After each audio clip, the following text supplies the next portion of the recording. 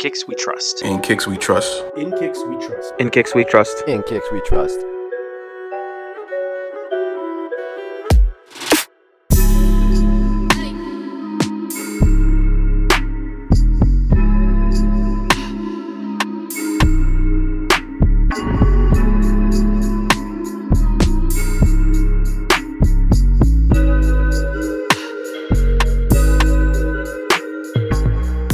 Hi, everyone, and welcome to episode 95 of the In Kicks We Trust podcast. I am here with 4/5 of the In Kicks We Trust team. Kev, how's it going?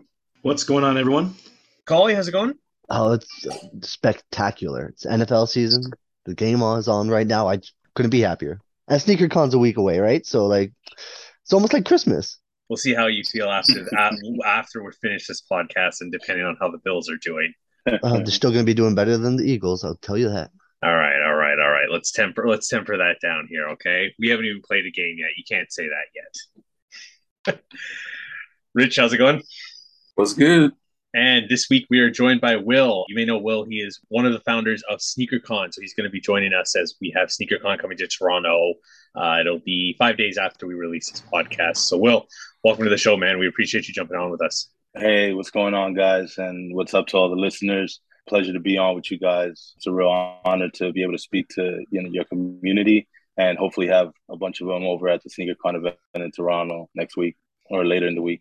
Yeah, man, we're really excited that you were able to jump on with us. We're excited to get into a little bit of the back, on SneakerCon. So, this is the first time SneakerCon's going to be back up here since 2019. So 3 years, I think. Yeah, obviously, we haven't been back to Toronto since COVID epidemic, and we didn't get a chance to stop by last year when we started like halfway through the year doing events again. So, we got to hit Vancouver earlier in the year, and that was dope. But Toronto is always a special event for us, so we're super hyped to get back.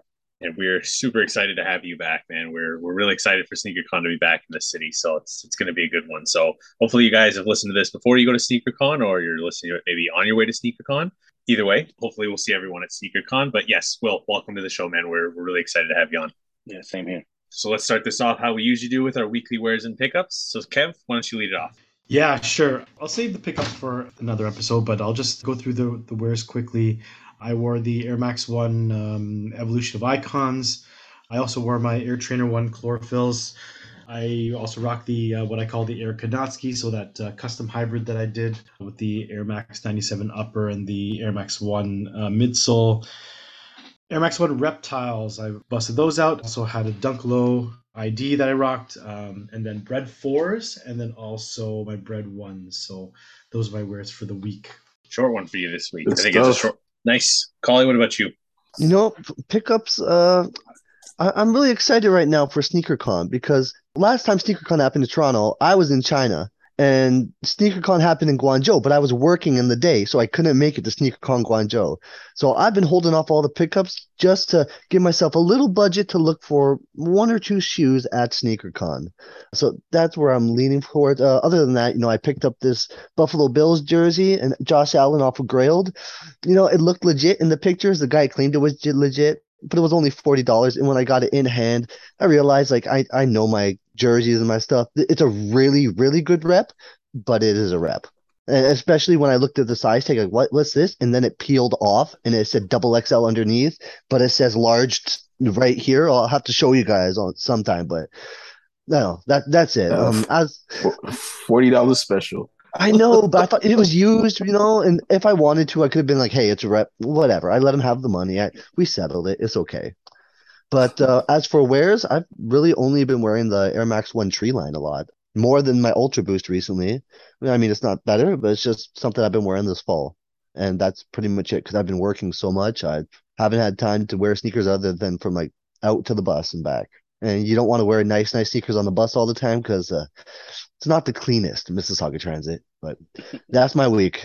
Got nothing to do with clean. It's just there's so many people that would be stepping on your shoes. I'd be more worried about people stepping on it than anything. I don't know. There's fluids on the floor, so I don't know what those are. So there, I know. I had to go into the office, and one of our team members took the streetcar, and he was like, "Man, he took the streetcar and the subway, and he was telling me, man, it was so packed on there." I'm like, "Oh man, I thought about wearing nice shoes today. Could you imagine if I was thinking about wearing my Sean Witherspoons yesterday. Actually, I was like, oh my god, I would have been having a fit if I had to take the TTC, the subway, and the streetcar into the office. Like, oh man, that corduroy would not do well. Yeah, you got to be careful on public transit for sure. You should just wear your blue suede shoes when you go public transit.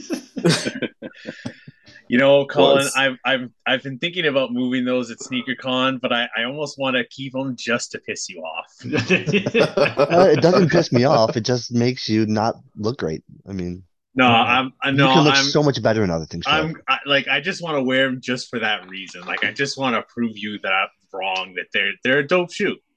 Bill's blue suede shoes. There you go. Bill's blue. Right? No, it's not blue. This is not blue suede. Okay. Yeah, just to put some context to Will, Colin doesn't like blue suede shoes. He said it's not a good look. So we kind of go back and forth on that.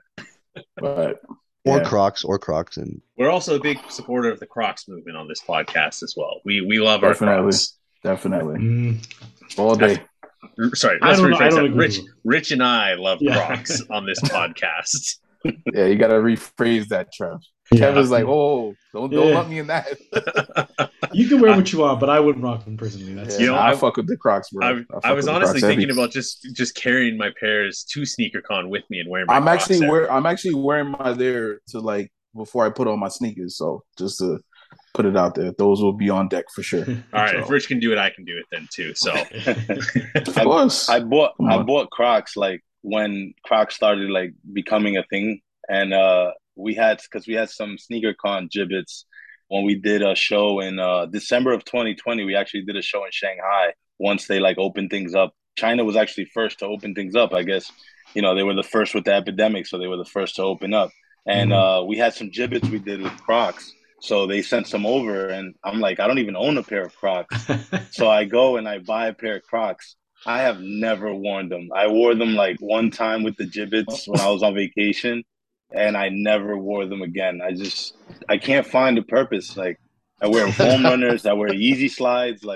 I just can't really, I can't really find them in my rotation, honestly. They're just laying there. Yeah, and Rich, don't you have Yeezy slides? So what's the excuse? Being neglected. Oh, those are gone. Nah, man, those came in and went out. Crocs, man. The slides and the foam runners definitely it's a good look, but I feel like the Crocs, they have a place in there, man. Too. If you could wear those, I don't see why people can't really rock the Crocs, in my opinion. So, you got sport mode and you got the regular mode. You put the little backstrap on. For me, it's might as well buy a Volkswagen Beetle. Yeah, I look at Crocs like a Converse All-Star. I don't wear them. They are the OG. They are the OG in the sneaker game, but you will not catch me with a pair. And I look at Crocs the same. I just feel like, Yeezy has innovated the clog, and other brands have done it too. I like the Salehi Crocs. I still don't own a pair. I want a pair of those. That's what I'm looking for. I just feel like there's innovative new designs, and Crocs is just not it. It's like a Converse superstar to me. That's a good comparison, actually. I like that because I wore Chucks back in the day, back in the day when I was a kid, and then I see people wearing them now, and definitely iconic sneaker. But I probably would never wear those ever again. Now in my rotation, and same thing with Crocs too. So to each their own. Everyone talks about the comfort. I just can't do it personally. I'm like Will and Collie, I guess. Call me a simpleton, man. I guess I'm a simpleton. It just doesn't. Don't worry, Rich. We're gonna get a picture at SneakerCon in our Crocs, and we'll put them in. We'll do one in regular mode and one in sport mode. Sports mode, definitely. Nah, I think if I hit on because I told myself I'm not gonna buy another pair of foam runners. I have 3 colorways. I think I'm good. But if I hit on a pair for retail, I'm gonna gift them to Rich. So he can throw away his Crocs. All right. And, I'll take you up on that. Step up his game. Okay. Got to elevate me, I see, right? I'm going to hold you to that. I like that. Got you. Dope. Nice. Good week, Collie. Will, what about you? What have you been rocking this weekend? Any pickups recently you want to talk about? So I would say my week started at SneakerCon in Utah on Saturday. For that, I started off wearing, I don't know if you guys have seen the Keto Wears Jag Runners. It's like this foam runner looking, Croc looking shoe that looks like it has the dinosaur at the front. I showed you guys. I was thinking of pre-ordering it, but I didn't pull the plug.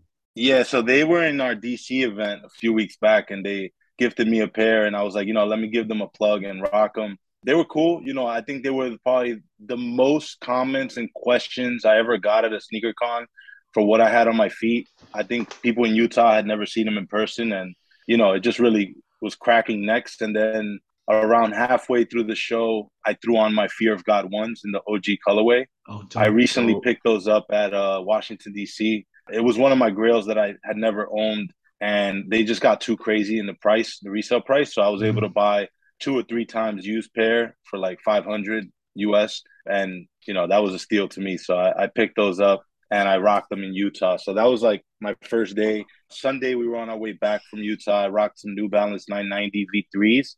The one with the air bubble in the back. Yep. In Yeah. like a red and blue colorway. It came out recently. It's like red suede with like navy on it. So like a sail midsole. I really like that pair. It's honestly one of the most comfortable pairs I own. Then Monday was Labor Day, so I was on a boat. So I actually threw on my foam runners in the desert sand colorway. Dope. And then Tuesday I was in the office. I threw on kind of obscure pair nowadays, but it was a Kobe 9 EXT in the black and gum colorway. Oh yeah, yeah, yeah, yeah. That's one of my favorite like lifestyle pairs that they were dropping back then. It's got like the perforated snakeskin. It's like all Yeah. leather. A little bit of a That's higher one of cut my. too, right? No, it's like a mid. It's like a weird Yes, mid. Yeah, mid. yeah, yeah, Yeah, yeah. Okay, yeah. I remember. So that pair to me is a pair I always throw on. It's like one of my beaters, but I rarely wear it anymore. And I threw that on yesterday. I had Nigel Sylvester's. It's like in my weekly rotation. I actually got them signed by him. He Oh, came dope. out to our event in LA, and I got them signed, but I still wear them. It's like Of because the, course. the shoe came worn pretty much. It came Yeah. all Yeah. beat up, so I had them sign them, and then I put them back on feet, and it was a pretty dope moment for me because I'm from Queens. I'm from Brooklyn and Queens, but I lived in Queens. Let's go. So that was dope. And then today I had my Kobe One Preludes. Oh, Ooh, nice. that's a nice pair. I saw them in the case, and I was like, man, let me throw these on. Let me throw these on today. So yeah, that's been my weekly rotation so far. Dope, dope. Nice. And then I guess one of your pickups was the Fear of Gods, right? So, Yep, um, yep. Great wares. That Kobe One Prelude. Ugh, that, yeah. that Yeah. pair is We'll get to that those pair's in one of the later questions. Okay. Dope. Yeah. Looks like we got Looks like Juan the homie join. Juan jumped on. Sorry, I just Oh. landed from West Coast. Now I'm back in the East. All good, man. Welcome. Welcome back. Just in time. Just in time to tell us about just in time to tell us about your wares and pickups. Pickups, not really many, but wears pretty decent. Everyone's unpopular or popular sneaker, the Panda Dunks, because I could wear those with anything. And I usually work when I don't know what I'm going to wear. For work, I'll wear those. I also wore the Ray Guns for some reason. I wore the Royal Lows, the ones that Trevor hooked me up with a long time ago, ages, and Black Cement 3s. That's my wears. Nice. Nice. Keeping it simple. Very simple. Thank the Lord there's no Adidas in there, Juan. Thank the Lord. Those ray guns, though. Oof. Liking those. Throw a little bit of fire in there. All right. So for me, no wares this week. Of course, I have wares this week. No pickups this week for me. Pretty straightforward week for me. I wore my Air Max 90, the black infrared pair with a safari print on it. I don't know what the technical name is for those, but they're a GR pair that released that I really like. I wore my all red Roche runs over the weekend. So Oh, Shit, geez. Roshi's making taking Bringing it them back. I love Roche runs, man. Like I was actually looking at a pair of Roche runs in my collection today, and I was like, you know what? I might bring back the Roche run. Honestly, I've been you saying beat that me for a to year. it, Bring Trevor. back the Roche run in the foams. Foams, yeah. Yeah. Well, foams look like they're going to be back The next real year. foams, the real foams, Yes. not the Yeah. runners. The That- real foam- foams. the exactly. posits. Foam Yes, posits. foam posits. Foam posits. Yes. Yeah, like I love those pairs. And Will, the pairs you were looking at, do you have like some of the original pairs with that like really nice foam insole, like the memory foam? So I have the maroon one that's like that. Yeah. It's like a maroon and white one. But the pair I was looking at was one of the obscure later drops. It's like an olive color, and then in the mid panel, it kind of has like this, like, I don't know if it's like a tree all over print kind of tree, like I don't know. I don't even know. I bought it at the outlets one day and I've barely worn it. I'm waiting till I just like throw it out and just crack some necks. Like Yeah. people be like, Yeah. what the hell? Yeah. They were such a good shoe. Like they were just, I don't know. The Yeezy kind of destroyed it. I think that's a whole nother. We could go into a whole episode about what happened with the Roche Run, Yeah. the rise and fall of it. But yeah, I love that shoe. Like I think it's a great shoe for what it is. I know when I worked at Foot Locker years ago, you used to see people come in and absolutely destroy those shoes because they'd give it to your kids would buy them and they would put holes through the toe box, right? Just because they're not meant to play soccer outside in recess and all that kind of stuff. But yeah, I thought it was just for what it was, for $100 like comfortable walking shoe to just kind of hang around in. It was a great shoe. Definitely. I went into the office yesterday, so I wore it's a completely black upper with like some snake skin on it, almost like a snake pattern on like the toe box and on a couple of parts of the shoe, and a sail midsole. It's just kind of like a clean like shoe that I wear if I'm going to the office. It's all black.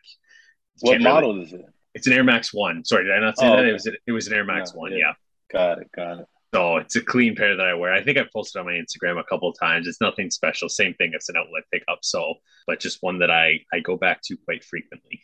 Air Max 90 infrareds and Crocs as always, because can't go a week without wearing my Crocs. But I will say I don't really go anywhere in my Crocs. It's usually just like I'll take the garbage out, or like I've got to run outside to my car and get something, or my car's on the street, I got to move it. That's more how I wear my Crocs. It's all right. You're ashamed of your Crocs. You hide your relationship. You're hiding your relationship. You're hiding your relationship with your deep Crocs. down, subconsciously, a Freudian theory.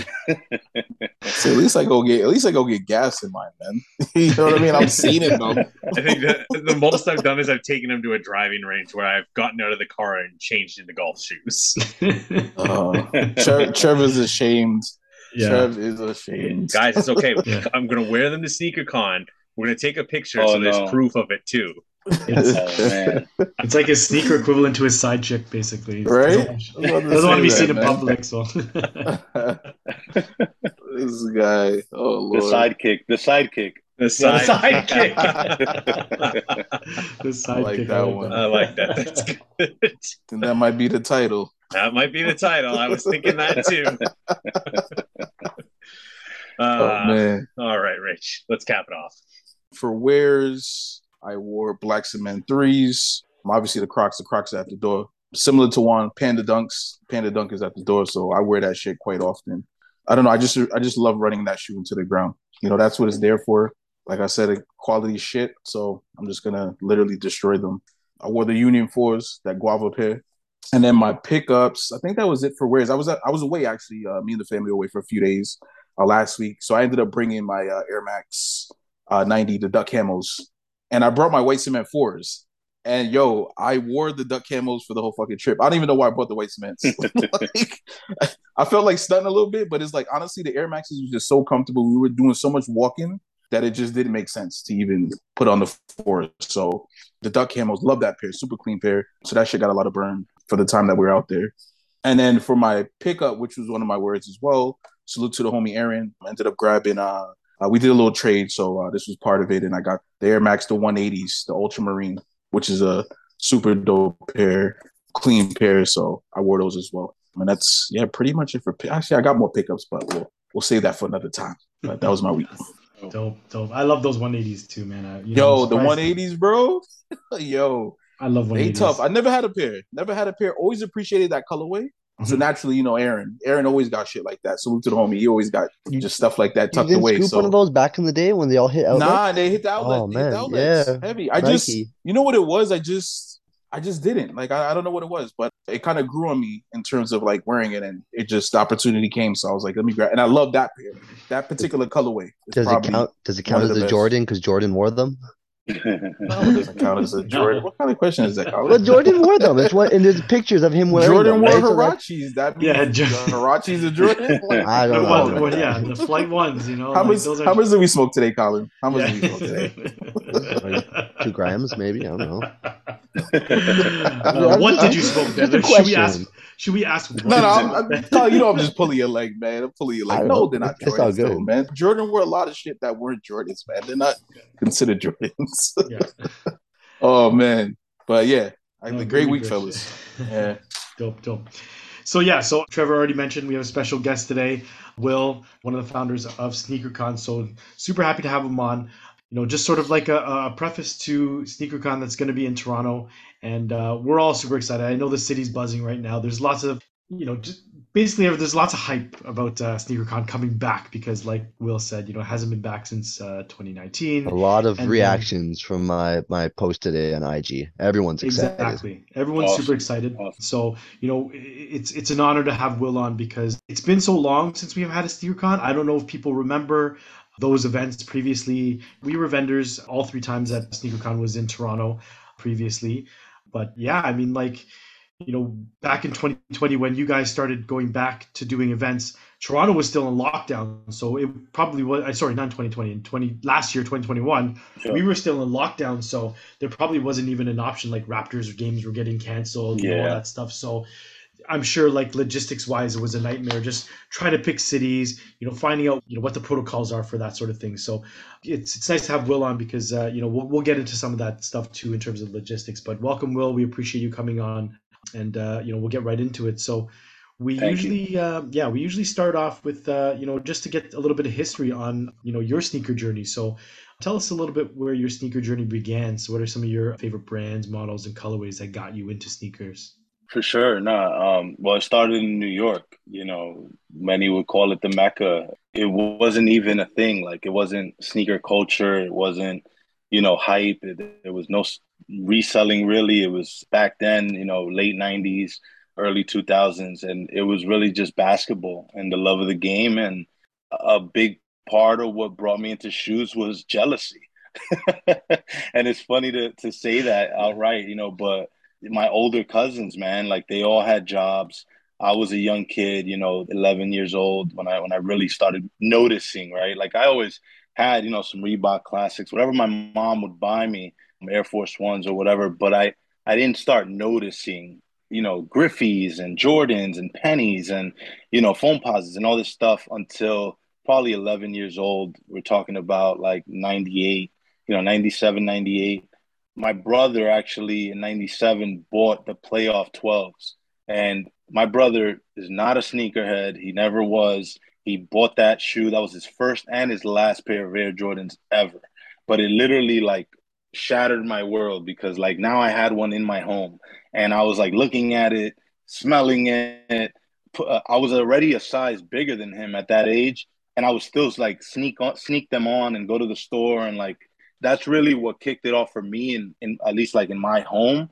But all my cousins already like had Jordans and I was always gawking at their shoes and like I didn't have obviously I was 11 years old. I didn't have a job.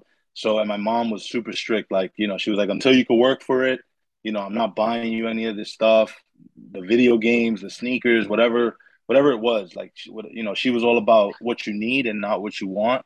So I was really disciplined from that standpoint, but that's why I say jealousy because I was jealous of the kids in school that had them, early. I was jealous of my older cousins, and that hunger, that jealousy, really drove like a desire to want the shoes that badly, more than they even wanted or appreciated them, right? And then obviously on the basketball court, always wanting to have a fresh pair to ball in, and being keen to like reading the East Bay magazines and wanting to know like have the performance models, right?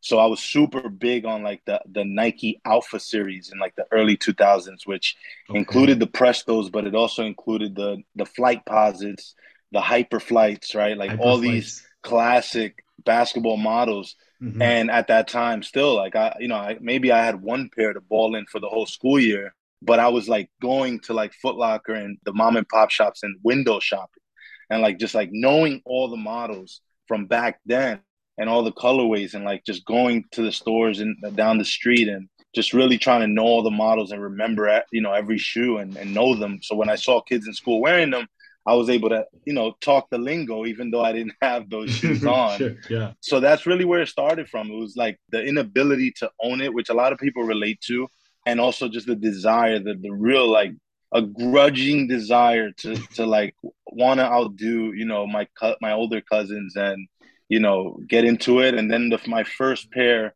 was the year after my brother bought the playoff 12s. My dad made the mistake of asking me like, hey, what do you want for your birthday? And my birthday was April 30th, and April 29th of, I believe, 99 was when the Flint 13s OGs dropped. Ooh. And they were still sitting in the mom and pop shelf in my size. I was already like a size 11 and a half, even at like 12 years old. Wow. And yeah, it's crazy. Like I had a growth spurt early, but yeah, he got them for me. And man, like that was my first pair of J's. It's still one of my like grails. They dropped them so many times I had to stop buying them. And I also like didn't appreciate the 2010 quality.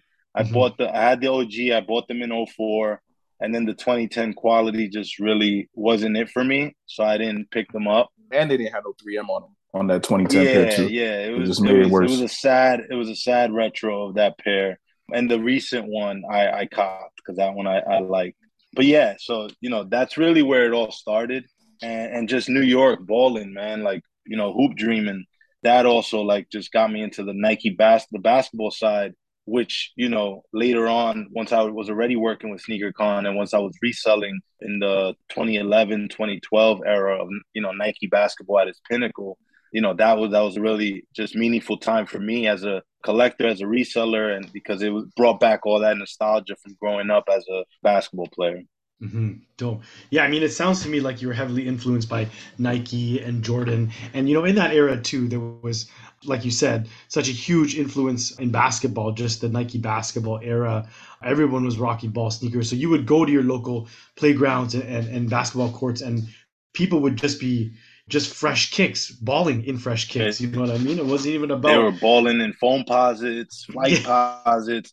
These shoes were $180 when Jordans were $130. You know what I mean? And kids were balling in them. So it really wasn't like about the hype, about social media. It was like, you had to be fly on the court and then have your game back it up. So that was a different time. Absolutely. Yeah. And it's crazy because like you said, in New York, that desire to just want to one up the next guy too. Like that's what it was all about too. Just looking fresher than the next guy too. Like someone would come in with a new pair of like whatever it was, but then if you came in with the next new pair, it was almost like a competition, right? To see who is flyer. Absolutely. That shit was, man. that's what it always about. It was always like that. I grew up in Jersey. I'm in Canada now, but from Jersey originally. I was also in New York as well, so I could definitely understand. Like that's just what we did. Like dude came to school with this, I'm coming back the next day with something else. So yeah. we stayed having to one up, and like you said, it was crazy looking back that dudes is balling in those flight posits. Dudes is balling in their J's. You know what I mean? So it was just like in the J's. Where now it's just so different. I'll tell you right now, those Flint 13s got cooked to the point where they had a hole. There was no outsole left. They had a hole in them, and I was still balling in them. Man, that's just what it was back then. And exactly, that's a good point because when that was your first pair of sneakers, you wore them for everything. Like you were so proud of them, you just wanted to rock them with everything, whether it was casually to play basketball. It's not surprising that they got cooked because I know all of my like original pairs of sneakers that I got that I begged for. I just wore them to the ground, and that's what it was about. There was no such thing as a rotation. Exactly. You couldn't afford it. Like exactly. That's right. Holes. Every pair I had holes. Holes for days. So you talked about New York and growing up in New York, and specifically, like you're in Queens right now, right? And you grew up in the Bronx, did you say? Brooklyn and Queens. My mom lived in Queens. My dad lived in Brooklyn. Very close to each other. It was right across the border, but yeah, I mean, I grew up all over Brooklyn, hanging out all over Brooklyn and Queens. Now I live in Long Island, very close to Queens, but, I'm still very close to home. Right. So what was it like then, the culture then, like Brooklyn, like you said, New York was like the mecca of, a lot of things, not just sneakers, but mainly sneakers as well. So what was it like when you were growing up, like back in 99, when you started, noticing kicks and you had your first pair of sneakers, like what was the scene like in terms of sneakers?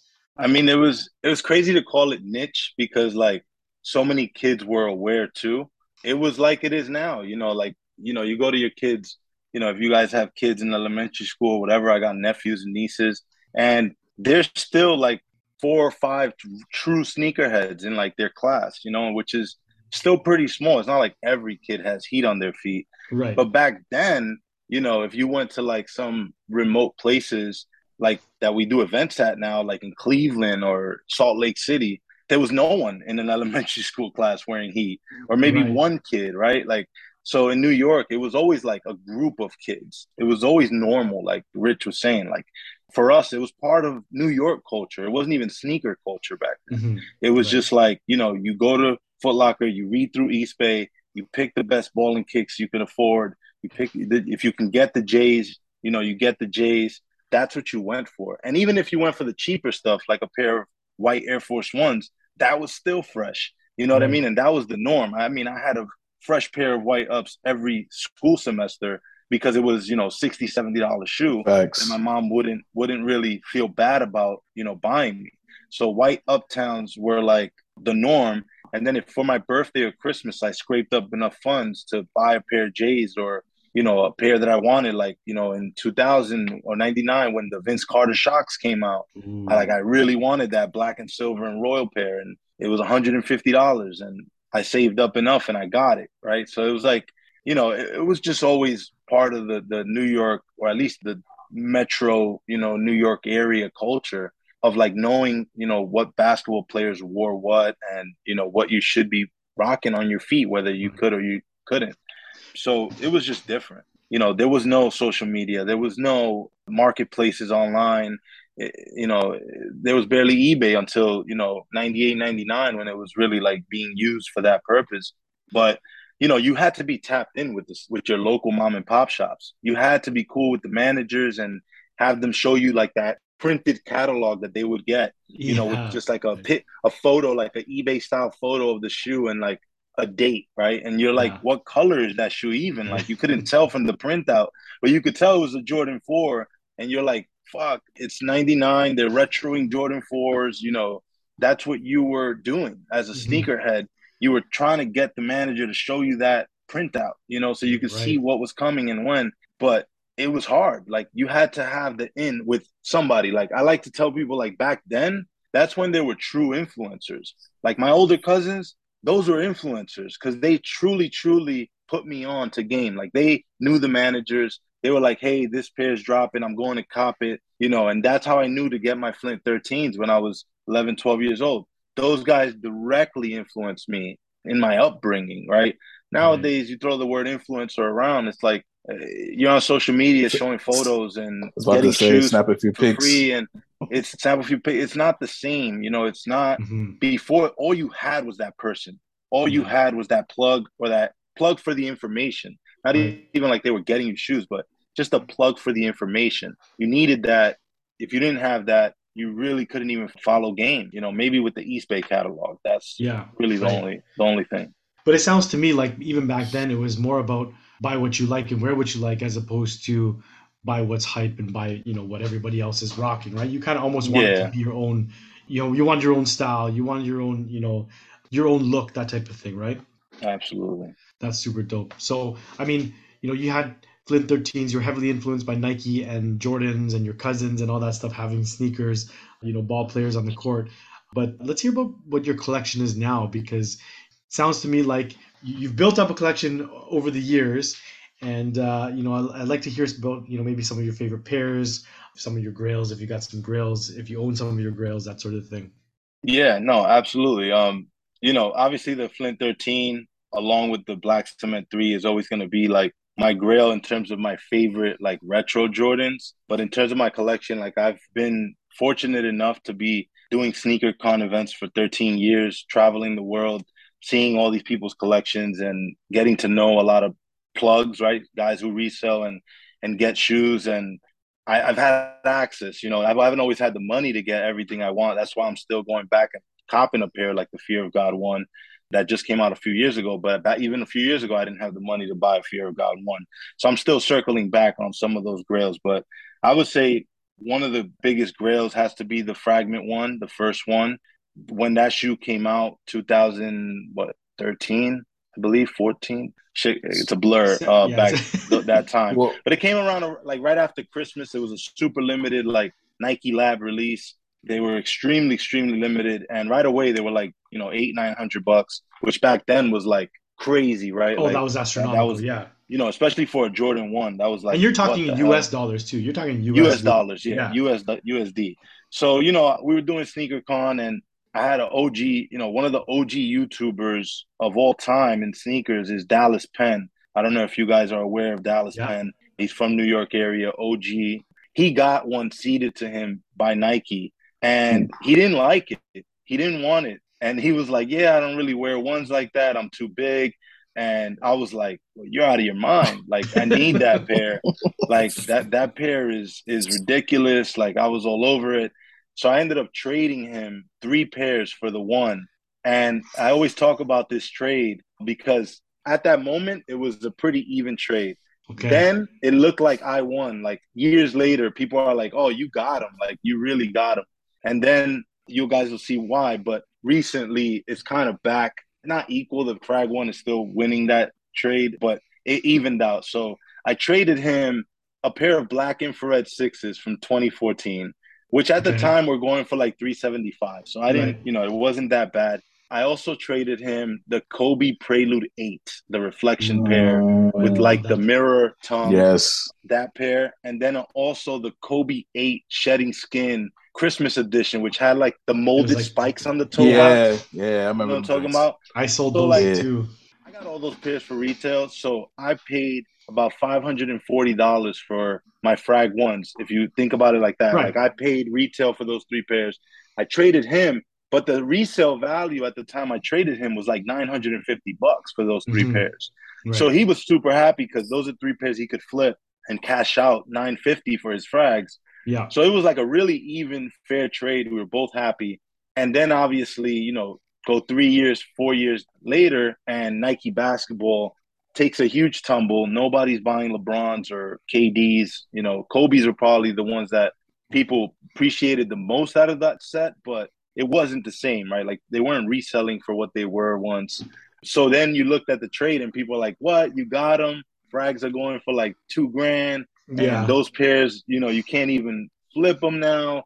But then 2020, rest in peace, the late great Kobe. Mm-hmm. But then he passes away and all the Kobe's just skyrocket, right? And then people are calling me like, yo, remember that trade you did?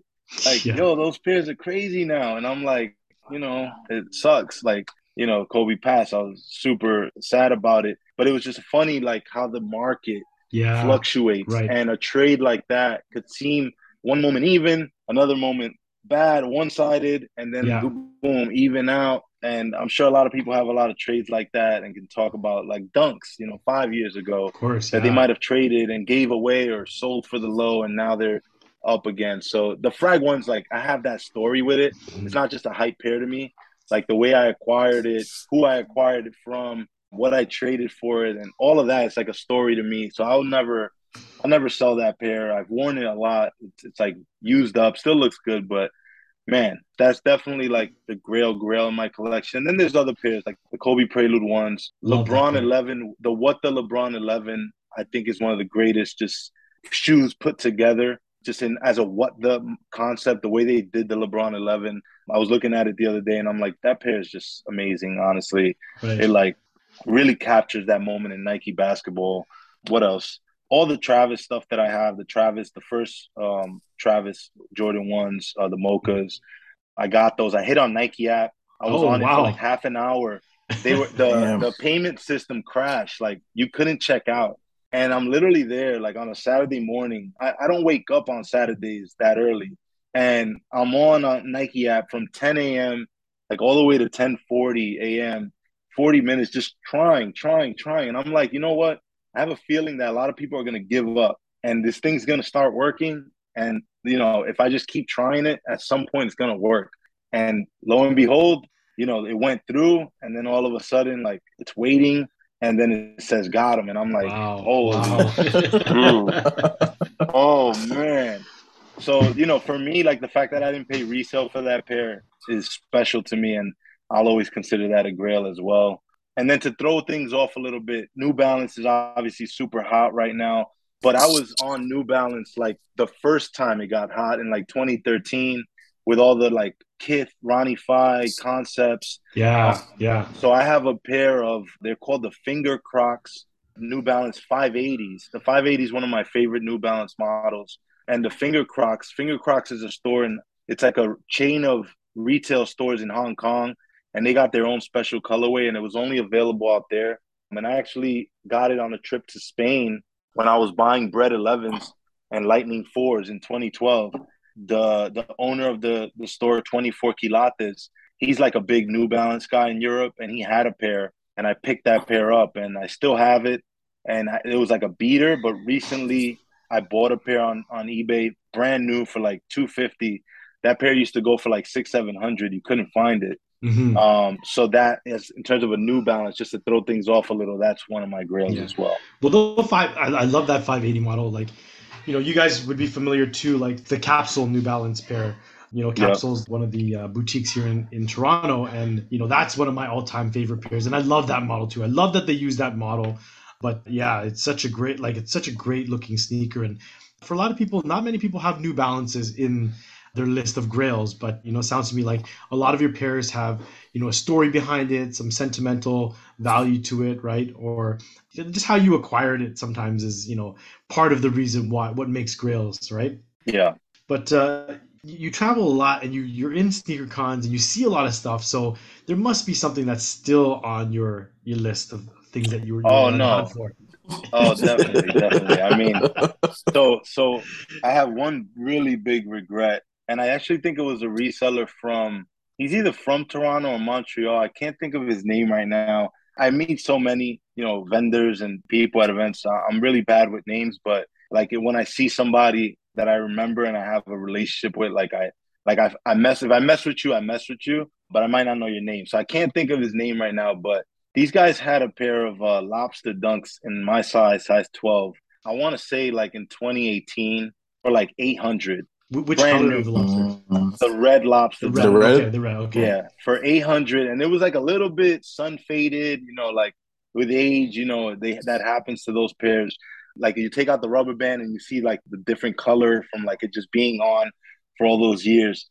And it was one of those moments where I was like, yo, I honestly have never paid resale for a shoe, especially not that high. Like I would say at that time, the highest I paid for resale was like when I paid $350 for Shattered Backboard ones, the original ones, like when they came out. I didn't get them for retail, and I bought them in SneakerCon LA that same day for like $325 or something like that. So that was the most I ever paid resale, aside from my Fragment 1 trade, which was like $540. But I was like, man, I can't. Like my wife would probably leave me if I come home saying I bought a pair of shoes for $800. So I told the seller, I was like, you know what? It's a good price. It's my size. Like I really want it, but you know what? Try to sell it. And if you don't, like by the end of the show, like I'll come and make you an offer. And I wanted to offer him like $700 or $750. I probably would have bought them anyways for $800, but I didn't buy them. And he ended up selling them. And that's one of my biggest regrets in terms of a grail that I could have picked up and didn't. And then a really obscure pair that I've been wanting for a long time. A similar story is the Kobe Aston Martin pack. So they dropped in 2009, they dropped the Hyperdunk. They dropped the Hyperdunk and the Kobe 5. Is that the one he jumps over the car in the commercial? And he jumps over the Aston Martin. That shoe, we were reselling at the time, so we did see them come through the shop, but I couldn't afford it. They wanted like $800 for the pack at that time. And years later, I think in like 2017, I found a reseller at the event, and they had one, and they wanted $700 for the pack. Man, same thing. I'm like, I never spent this much on a pair of shoes. I can't, justify this expense. But I told them the same thing. I said, hey, I'll come back around later. If you haven't sold it, I'll make you an offer. Sold it. And again, that's one of my grails that I still want. I still like salivate over anytime I think about it. And I mean, I could go on for a long time, the list, but those are two that off the top of my head, I still like, I have nightmares over. Will, our motto is cop now, think later. Cop now, think later. Think about all the other shit after. You get them. Yeah. Oh, Yeah. The divorce thing is probably one of the things that it I sticks mean, on at your least if you head. got the pack, it's more than one shoe. Like you use that excuse. Like it's Yeah, Yeah. and It's certain it's and packs tough. it, just don't sit. It's tough to yeah. justify though, like when prices get up there. But then you look back and you're like, man, like to even find an Aston Martin pack in your size is Just like super just let it rare. go. I spent And two then Yeah. grand for like, moon rocks. Okay. yeah, but I think the Oh Aston Martin man. pack is in like, yeah. in the thousands now, like in It's this. up there now. Yeah, Yeah, It's now up it's there. it's like probably If you 10,000 find now. it, that's like if Yeah. you find it. I knew I had a deal in my hands, even though it was the most I had paid for a shoe at that, or I would have paid for a shoe at that time. I knew that pack is a 2,000 easily, like minimum, and that was before Kobe passing. Like I just knew that shoe, that pack had a story to it that was unlike any other. It Hmm. released in House of Hoops when there were only like one or two House of Hoops stores in the world, which was Right. the Harlem store, and then I think the LA store was the second one. And each store got like 72 pairs. Like it's just I think even more limited than that. I don't even know, but it's a super limited pack. You can't find it, especially not dead stock. If anybody's listening and has one size 12 or 13 at Will Never Stops on IG, just DM me. I'm on the market for it. Yeah. I won't regret it this time. I He promise. might he might he might have some fragments up for trade. No. Pause. Pause that. But listen, yeah, Will, I mean, you also told me that you have a newborn too, right? So congratulations Yep. to you and the wife Yep. on the new son, right? You have a Thank you. son. Thank you. Yeah, it's a And blessing, man. for sure. So I'm curious to know, like, have you been building his collection? Like, I know he's what? He's like 9 months old right now, or He's 5 months, oh, 5 months. and Sorry, 5 months.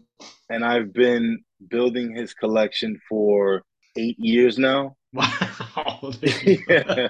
go. Yeah. So the first pair I bought for my unborn child was actually in 2014 in SneakerCon Chicago. This one seller had a lot of vintage like toddler pairs, and I actually picked up a pair of soft bottom OG Flint 13s. Oh, there That you was go, my dope. first pair, and Right. that was also his first pair in his collection. So that's when I started, and then I believe it was 2016 when Adidas dropped the Turtle Doves and the Pirate Blacks as toddler Yes. shoes, and Yep. they really changed the game and started dropping heat like for Yes. toddlers. And Yeezy really brought that to the forefront to the point where obviously Off White, started dropping some Nike toddler shoes and Right. Travis as well. So I was able to hit on the Adidas Confirm that for both the Turtle Dove and the Pirate Black pair in toddler Nice. sizes. So that started it. Like after the Turtle Dove and Pirate Blacks, he got the Air Max 90 Off White Desert. Ooh. He got the Neon Air Force One Off White. Wow. He got recently Amama Nier threes, Travis Air Max ones. What Nice. else? I mean, his collection is deep, man. I'm yeah. And He's upwards of like 40 pairs right now, and they're all different sizes. So like I have a rotation for each about to say size. smart man, man. That's how you gotta do it, man. Yeah, yeah, That's how because you gotta do it. was not I was not gonna have him have heat for like one size, and yeah. then now I gotta go find shoes for him. So I just started buying everything like randomly. Like if I was signing up for the Turtle Doves, I put 8C, right? And then if I was Mhm. signing up for some random Lightning fours, it was a 4C, and I would just pick a random toddler size. And I actually was throwing them into my storage like all this time before he was born, and then recently we moved to the house, and I have like now I have like my sneaker room, and I'm able to organize things. And I put all his shoes along the wall, and it's funny that like I hit on certain sizes like more than others. So it's like, size Yeah. 5, he's got like a tower, and then size 4, I need to pick up some more. Yeah. So It's like a graph. Remember the yeah. graphs we used to do yep, in yep, school? a chart, yeah, one of those graphs, yeah, bar Yeah. graphs. Bar Yeah, graphs. that's Yeah. exactly what it looks like. There it But is. yeah, There it he's is. got heat, man. I bought him. They actually dropped. If you know, like a few years back, they started dropping a crib booty Jordan 1 with like Mhm. Mhm. the rubber toe box. Yeah. Yeah. And they started dropping they Hello. dropped shattered backboard ones. So they dropped the shattered back. Yeah, yeah, there you go, shattered backboards. So they ended up dropping the Fragment 1 colorway. I had to buy him 2 sizes because I was like, I want him to wear them when I wear my Fragment 1s. So I don't see that one up there, but you got to cop that pair. The Fragment One colorway in the Crib Booty. I think you're missing that one, Kev. I don't have that one. You're right. I don't have that one, and I don't think I've ever seen that one. So Look it up. Look up like white, black, royal Crib Booty. You'll see it. okay, It's the fragments. It just doesn't have the yeah. lightning bolt, but it's the Fragment One. So I bought him two sizes. I was like, we got to match when I wear that pair. I actually brought my son out to SneakerCon DC. It was his first SneakerCon at like 4 months old, and he rocked those, the Fragment Ones, Crib Booty, and then I also had him rock Eggplant Foams. So Oh, I Let's dope. got him go. I Let's got him the go. soft bottom Eggplant Foams, and I rocked my Galaxy Foams that day. So it was cool. It was Nice. cool to match. So he Awesome, got man. to meet Dennis Rodman too. Oh That's yeah, ill. right. Yeah, because Rodman Yeah, was out there. Yeah, that's ill. yeah. That's So dope, man. yeah, some awesome moments. Yeah, I like to hear that because I mean you're right. Back when Yeezy dropped the Turtle Doves and the Pirate Blacks and toddler sizes, everything changed in terms of toddlers. Like you were able to get a lot of stuff in toddler sizes back in the day, but it wasn't like people weren't like looking for toddler stuff really. You know what I mean? It was kind of there. No one really like no one really bought stuff for their kids because they knew they would grow out of it. Now it's like it's almost like a market in its own now, right? Like Yep, every drop now comes in full family sizing, so yep. the whole family can rock, and you kind of almost have to pick and choose now because you can get everything in toddler size. So I don't know if there's a theme to what you buy your son. Like I noticed I you got a lot of. I no, I was gonna say I honestly just try to hit, and it's hard. Like it's Yeah, it really is hard. hard. Yeah, The it's hard. toddler ones are actually definitely more limited than the men's, and I try for all the heat, like anything that's exclusive or anything that's like a retro colorway that I used to wear or wanted back in the day. Like I get, and it's hard. Like they sell out, especially on Nike Hmm. sneakers app. The more Yeah. exclusive ones, like I tried for all the off white ones that came in toddlers. I tried for all the Yeezys that come in toddlers, and he only has Mhm. a handful. I haven't been able to hit on a lot of Yeezy toddlers because I just think they only make such a limited run of those. Yeah. And if you remember, before Adidas dropped the Turtle Doves and the Pirate Blacks, the ones that really really kicked off the toddler game were the fake.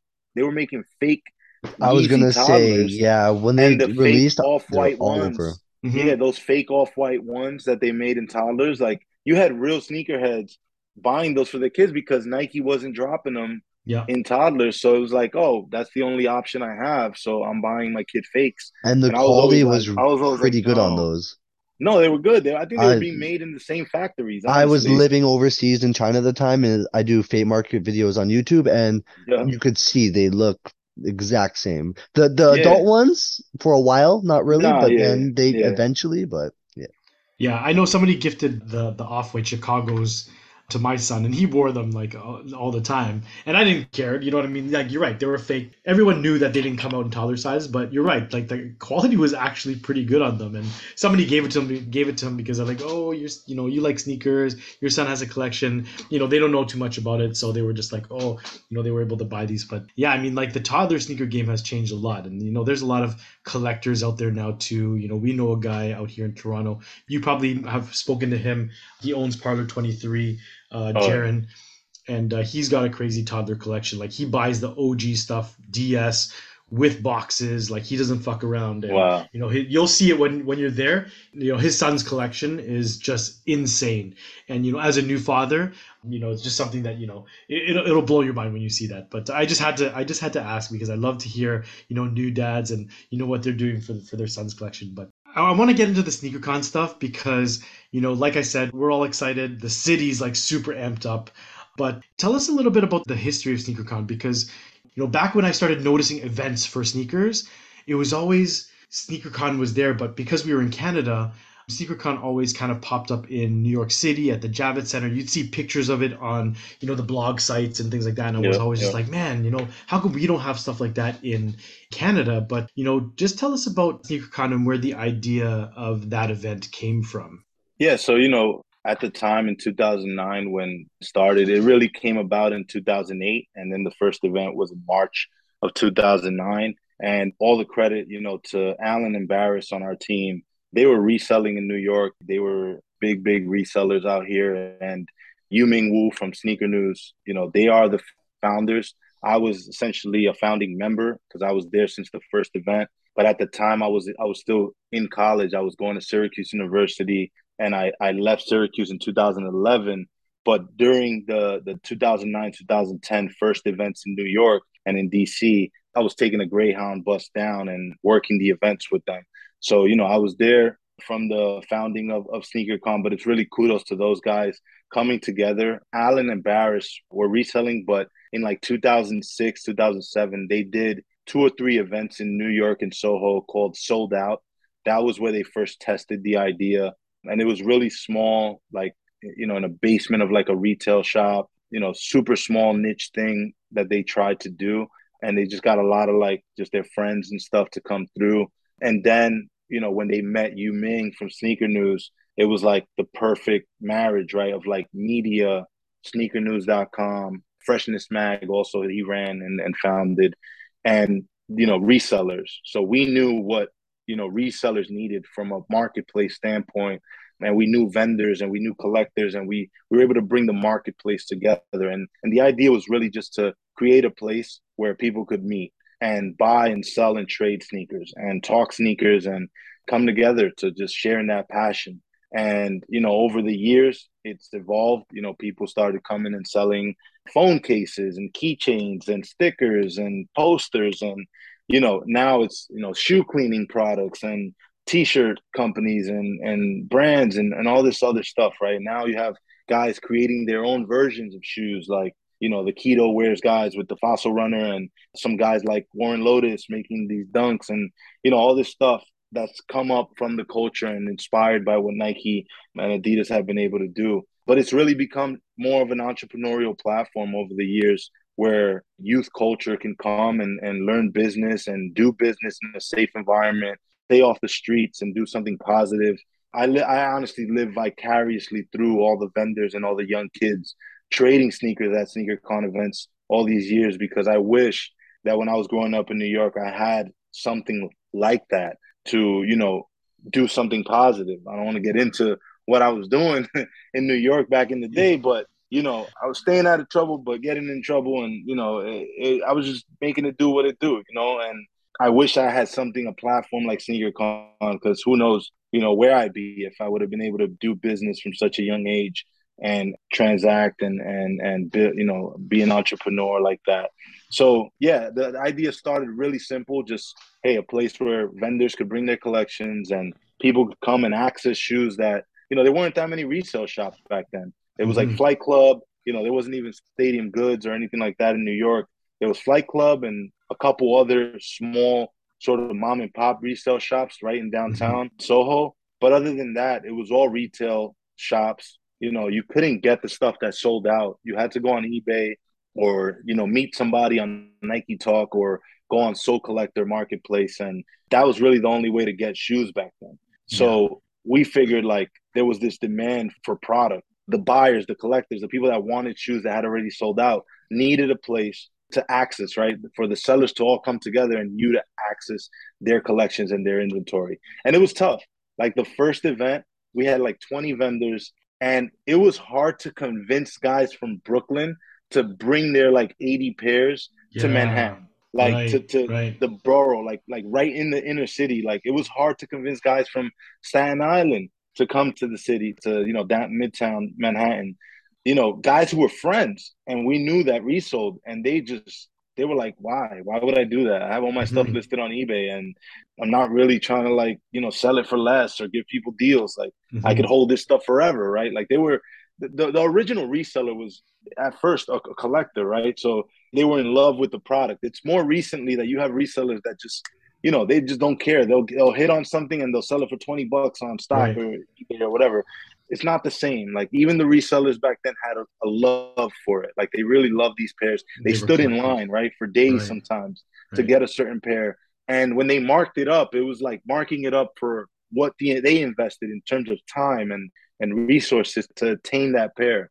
That's what the resale value of a shoe was. It was like retail plus, however many days I waited outside, skipped work, lost money not going to work, and potentially, had to buy some food out there on the street when I was waiting in line. Like, Yeah. Or if you didn't wait on the line and you just bought it off somebody who did wait in line and you bought it off of them for resale, now that becomes the resale price because you can't sell it for less than that, right? So Absolutely. it was just a different game. But SneakerCon, it really started as a marketplace, and in 2000 and was it 2013? No, 2014 actually, where we launched Authenticity, the SneakerCon authenticated brand, legit tag. We were putting these gold dog tags on shoes and locking the tag, and we had Hmm. serial numbers on them, and we kept the database, and that's what really started the SneakerCon authentication, which we were really the first ones ever putting our name on a shoe and saying it was authentic. The marketplaces came after that. The marketplaces essentially tried to do what we were doing in a cheap way by putting a little plastic tag on on a shoe and saying, "Hey, this passed through our hands," right? But when you went to a SneakerCon event post 2014, like I was at the booth sometimes authenticating and putting a gold dog tag on it. And I have a funny story about that I can tell later. But that's when we launched authentication because we wanted to help people not get scammed because we Hmm. realized like fakes are too good, they're getting too good, and people are getting scammed at our shows, and we need to put whatever stop we could to it. So we started providing that free service. Fast forward to 2020, eBay approaches us to launch their AG program. So we actually in 2020 launched that program for eBay, and we're servicing them. And now they essentially run it the whole thing. And even our legit tag that we launched in 2018 with the SneakerCon app marketplace, which Hmm. was the black tag that you could NFC tap, and it told you like which shoe it was and where when it was authenticated and all that. Right. That's now the eBay, tag, and they've taken it to a whole nother level. So the SneakerCon story really goes beyond the events. We've done a lot to really try and protect sneakerheads and grow the community while still protecting it from things like fakes and scamming and things like that. Everything we've done has really been for the culture, and we've been blessed that it's been reciprocated in terms of our business and ability to continue doing business. Yeah, it's amazing to see, just the evolution. Like you said, back in the day, like, even here in Canada, like we never had big shows like that. It was smaller events at, like, little basements or clubs or whatever it was. And it was really just the collectors. And like you said, like, why would they want to bring their collection out? But it was all the real heads that knew about sneakers wanted to see them in person, and you never got to see that stuff. So for you guys to start off that way and then just build it up to what it is now, you still have guys that come out and they just display sneakers. Like there's some stuff that, is not for sale, they Yeah, just want to be able to show it because they know that there's other people out there that appreciate it, but they don't have the platform to do so. So it's great to be able to, have an event like SneakerCon with its size for people to buy, sell, trade as well, but then also to, share in the passion and love for sneakers, because it all did start in those little small venues too, and you still have people with that same passion, right? Which is yeah, dope. yeah. But how do you guys differentiate yourselves from all these other big sneaker events? Because there's sneaker events, like I said, that are popping up all over the place now, and I always associate SneakerCon as one of those OG sneaker events. So how is SneakerCon different from all the other ones, or how do you guys try to make it special for all of your attendees that go? Yeah, I mean, it's several things. I always like to say that anytime I get a similar type of question, is that there's only one sneaker con, and then there are Hmm. sneaker events.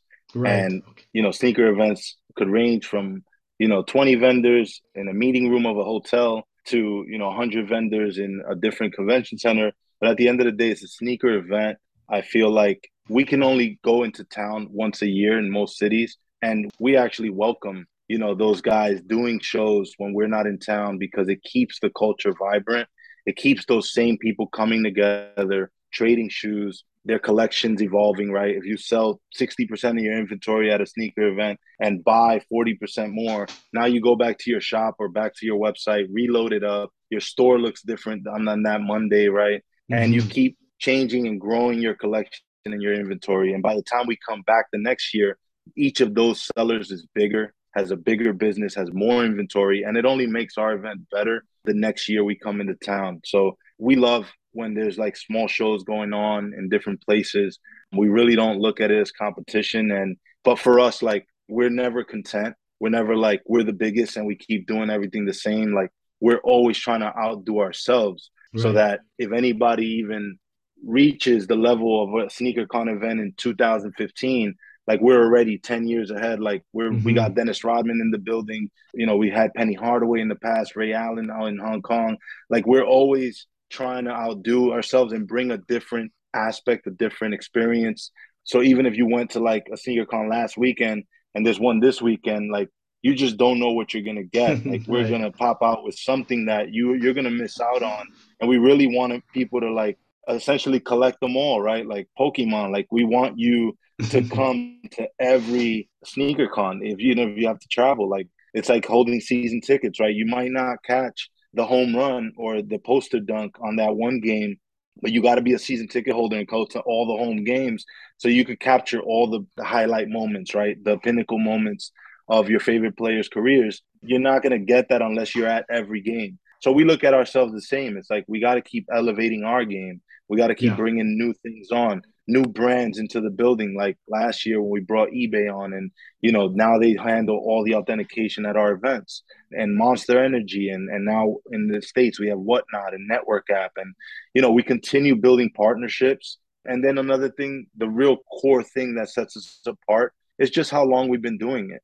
This is not a business that we've been one foot in, one foot out, or just Mm-hmm. trying to extract revenue and profit from. It's something that we love to do. It's something that we've done for 13 years. There's vendors that have been traveling with us for 11, 12 years from, the first Miami event. There's guys that have never stopped, that have Mm-hmm. been to every US show and even beyond and gone international with us. So the trust that we've built with our vendors for them to know that they could travel cross country, book flights, hotels, ship inventory, Mm-hmm. spend money, like a significant amount of money, or drive 30 hours from Florida to LA, right? And take that type of risk with their business and their product. Like, remember, I said 20 vendors, we were giving the space away for free at the first sneaker con, and guys wouldn't Right. even go with 80 pairs of shoes Yeah. from Brooklyn to Manhattan. Like, Mm-hmm. we Mm-hmm. couldn't make that happen. And over the years, we've built the trust of the vendors that they know, like, I can take this 30 something hour drive with all my shoes and bring my thousands of pairs, take them out of storage, unlist them from whatever consignment shop, and bring it to SneakerCon because I'm going to sell through 40-50% of my inventory and Right. really, make what I would make doing resale business in a month. I could do in Mm-hmm. one day or one weekend at SneakerCon. Right. We've done that. We've built that trust with our vendors, and also like the relationships. Like we're the guys on the ground. You'll still see me carrying tables around.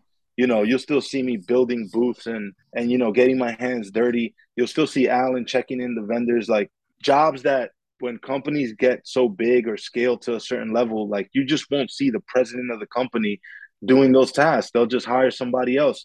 But for us, it's so important that we greet every vendor when they walk in, that who's the team that's running this, even if you don't know that we're the ones that actually run it. Some Mm-hmm. people Mm-hmm. walk in and think we're employees, like Yeah. just Yeah. doing a job, and that's fine because that's what we like. We like the fact that people know us, that we're the ones they have relationships with, not like some employee that's doing a specific job for us and trying to come up on their own by building these relationships and whatnot. We're the ones with the relationships. We're the ones that have been looking out for a lot of vendors for all these years.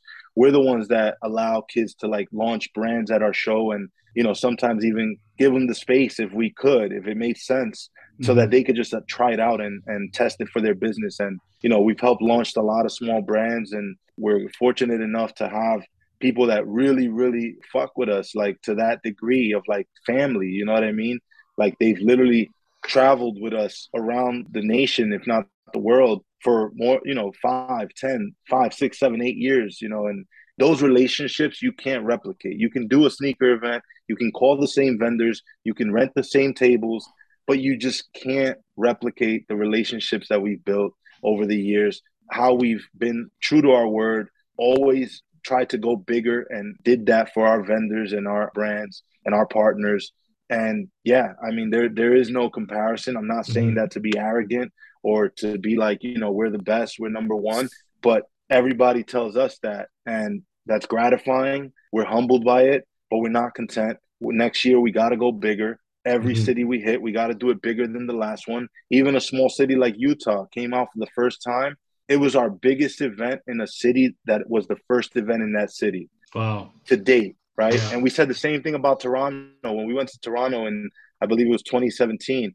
It was the 2017. biggest first time in a city that we ever experienced. Hmm. And we Hmm. keep doing that, right? Like we go Yeah. to a new market and it's bigger than ever. Why? Because we're able to bring all these vendors from Florida, from Texas, from Cali, from New York, from, all over the country, Chicago, and they'll go to a small market because they Yeah. trust us, because they Right. know that, it's going to be worthwhile. Even if it's the worst sneaker con they ever did, it's still going to be the best sneaker event of the month or the year or whatever, so they trust us. And, we continue to be about our word, and we challenge ourselves that we're not content. We want to Mhm. go bigger and better every time. No, that's amazing here, and you're right. Like, I think one of the things is that you kind of feed off each other. Like, SneakerCon feeds off of some of the vendors, and vendors feed off of you. You kind of give each other that energy, right, to make the events bigger and better. Like, that was a good point, actually. I didn't even remember, but when we were in our first SneakerCon, and the turnout was huge, we were at the Enercare Center, which has been every year, and you'll be there again. There was vendors around us from Detroit. There was vendors from New York, just all over the US too, and not just Toronto. And it was like, man, these guys drove across the border, with their stuff, and they still came to Canada, to do that event. And it became one of the biggest events because, like you said, there's people that were following you guys because they trust you guys. They know that you guys are going to put on an event that caters to vendors, but also caters to the community as well, which is great to see.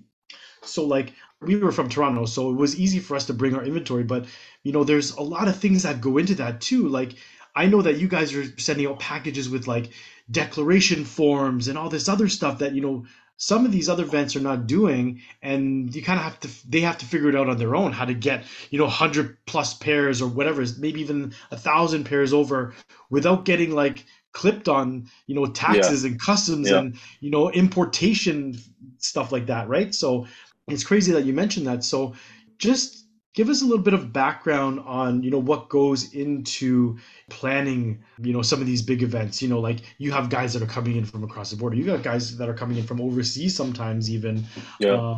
to be vendors. So, what goes into the planning of, such a big event like SneakerCon? Yeah. I mean, it all starts out with a venue. We use a lot of the top convention centers all across the country and the world. And that's part of the trust, right? We've worked in so many venues over 13 years, and we have great references with all the venues. We've been able to do a youth culture, mostly urban population event that most nice convention center venues would not want our crowd per se. They rather have a pharmaceutical convention trade show every week than Hmm. have, the kids from the hood or whatever coming into their venue, tagging up in the bathroom stalls and, just doing stuff that they don't have to deal with when they have, some of these business trade shows and stuff like that. So Sure. we've been fortunate enough to do shows and do them successfully. And again, that takes planning. So so the first thing is the venues allowing us, the opportunity to utilize their spaces. Some of those venues wouldn't just let any Joe Schmo businesses in the door. So that's number one, is getting a date with a venue. And then it's everything from, getting insurance to protect ourselves and our business and the venues and all of that and the people at the shows from any accidents, anything happening, to, hiring labor, security, ticket checkers, rigging, some of our decorative signage and things like that, Right. renting equipment like lifts and forklifts and all these type of things, building the show the day before. Most people don't know that we build the show in literally one day and then tear it down after 1 or 2 days. And there's a ton of things, working with electricians and rigging a LED screen. And, there's just a ton of different things. And not to mention having to conversate and sign up, anywhere between 200 to 500 vendors per event, working with brands, small and big, managing those conversations just from a communication standpoint. Hmm. The amount of emails we're answering and phone calls we're answering and texts we're answering. I mean, nobody on our team has it easy when it comes to communications. I mean, we're Right. really tapped in with the community that we serve. And it's all those things, right? Logistics, shipping, freighting a truck with all our, supplies and decor, right? I mean, eh, it's Yeah, it's the, it's the all list those things and more. You the know what list I sounds mean? endless. Absolutely. Yeah, and Yeah. I don't think people understand just how much goes into it to create the experience. I think what you guys are trying to do is create experience because you guys have influencers, shoot tubers, you guys have Dennis Rodman, you were Yep. saying, you know what I mean? Like there's stage events, there was years where we had basketball court and you know events revolving around that. And I don't think people realize just how much goes into it. And also like you said, you know, your entire team, whether it's you know someone that was hired to answer calls or if it's even yourself. I know over the years I've gotten an email from you saying thank you for contacting SneakerCon, here's the vendor information you're asking for. Just the other day, like a couple of weeks ago, Alan called me on the phone because I put my phone number and it was Alan that called me and he's like, oh, this is Alan from SneakerCon. And I'm like, co-founder Alan? He's like, yeah, that's me. I'm like, oh, you know, and he's like giving out vendor information. So it sounds to me it's like all hands on deck. And you know, in order to be successful, you can't be somebody that's like, you know, I'm above this person because I'm the founder. You kind of almost have to, like you said, get your hands dirty and build booths, check tickets, greet every vendor, and that's kind of how you build those relationships with a lot of people don't understand. Yo, Kev, just Yeah. to touch on that, actually, I was at SneakerCon in ATL, and Will is like all over the place. I seen you. I don't know if you were. I saw you at the door, and then later on in the day, you were doing the auction. Me and my Yeah, friends yeah. were like, "Yo, sell them foam runners." You're like, "Oh, I guess they want them foam runners," and then you sold them, and I was laughing because my friend won that bid. So you're like, "Okay, she got it," and then you were like, "Yo, get her for the fit check." I remember. So that Yeah. was a good. They had a great experience. Honestly, they've never been to a sneaker con, so I took them with me in Atlanta. And you like really honestly, like I remember seeing at the door, and Will kind of does everything. Like I've never like worked with Will, but I see him everywhere because I go to a lot of Mhm. the sneaker cons. Yeah, Yeah, Hey, man. exactly. We're all hands on deck. yeah, now, I was just saying, did when you probably won't remember though, but the Toronto show, were you working the authentication table? Yeah, probably like back in 2017, It was something 2018, like that. was it? 2018. Yeah. That Yeah, I gotta was be you, always man. Cause it's funny when you came on, cause I'm like, yo, where does this dude look familiar from? I'm trying to put my finger on it the whole time. So yeah, Toronto, if you were working the authentication table, I came up to the table with a dude because I was selling the Yeezy 2 Solar Reds. And I had paid the dude, the first person in line, because I'm like, fuck that. I'm not waiting in the line. So I go to the dude who was next up, I'm like, yo, I'll give you $20. Let me cut you. So I gave him the $20. And then I come to the table, whatever. And then I say to you, I'm like, yeah, I just paid you $20. And I remember if this was you, I'm pretty sure it was you.